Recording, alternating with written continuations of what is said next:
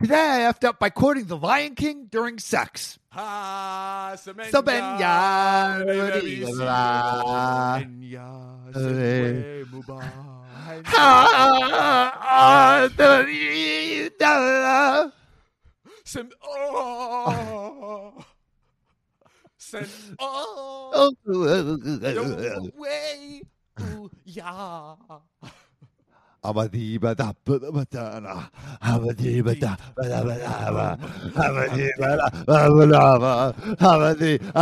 Okay.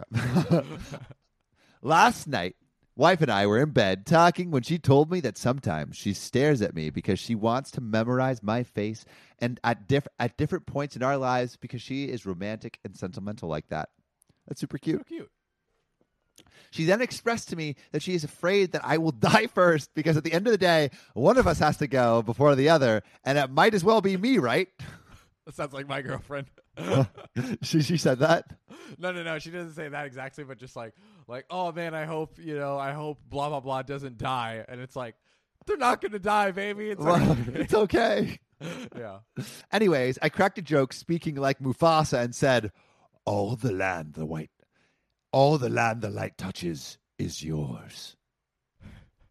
This was not the fuck up, but set the scene for the fuck up.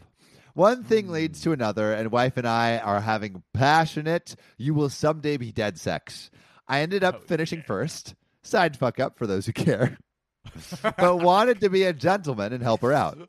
So I start doing my thing, and that rat effing bastard, Mufasa, popped into my brain with the scene when he appears in the clouds to Simba and says, remember.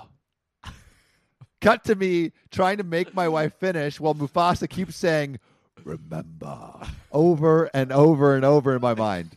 I burst out laughing like the mentally challenged hyena that I am, and all the passion and hopes of finishing are totally out the window. She's pissed. I can't stop laughing. Sad times were had by all. Hey, you know what they say? Hakuna Matata. It's a wonderful phrase.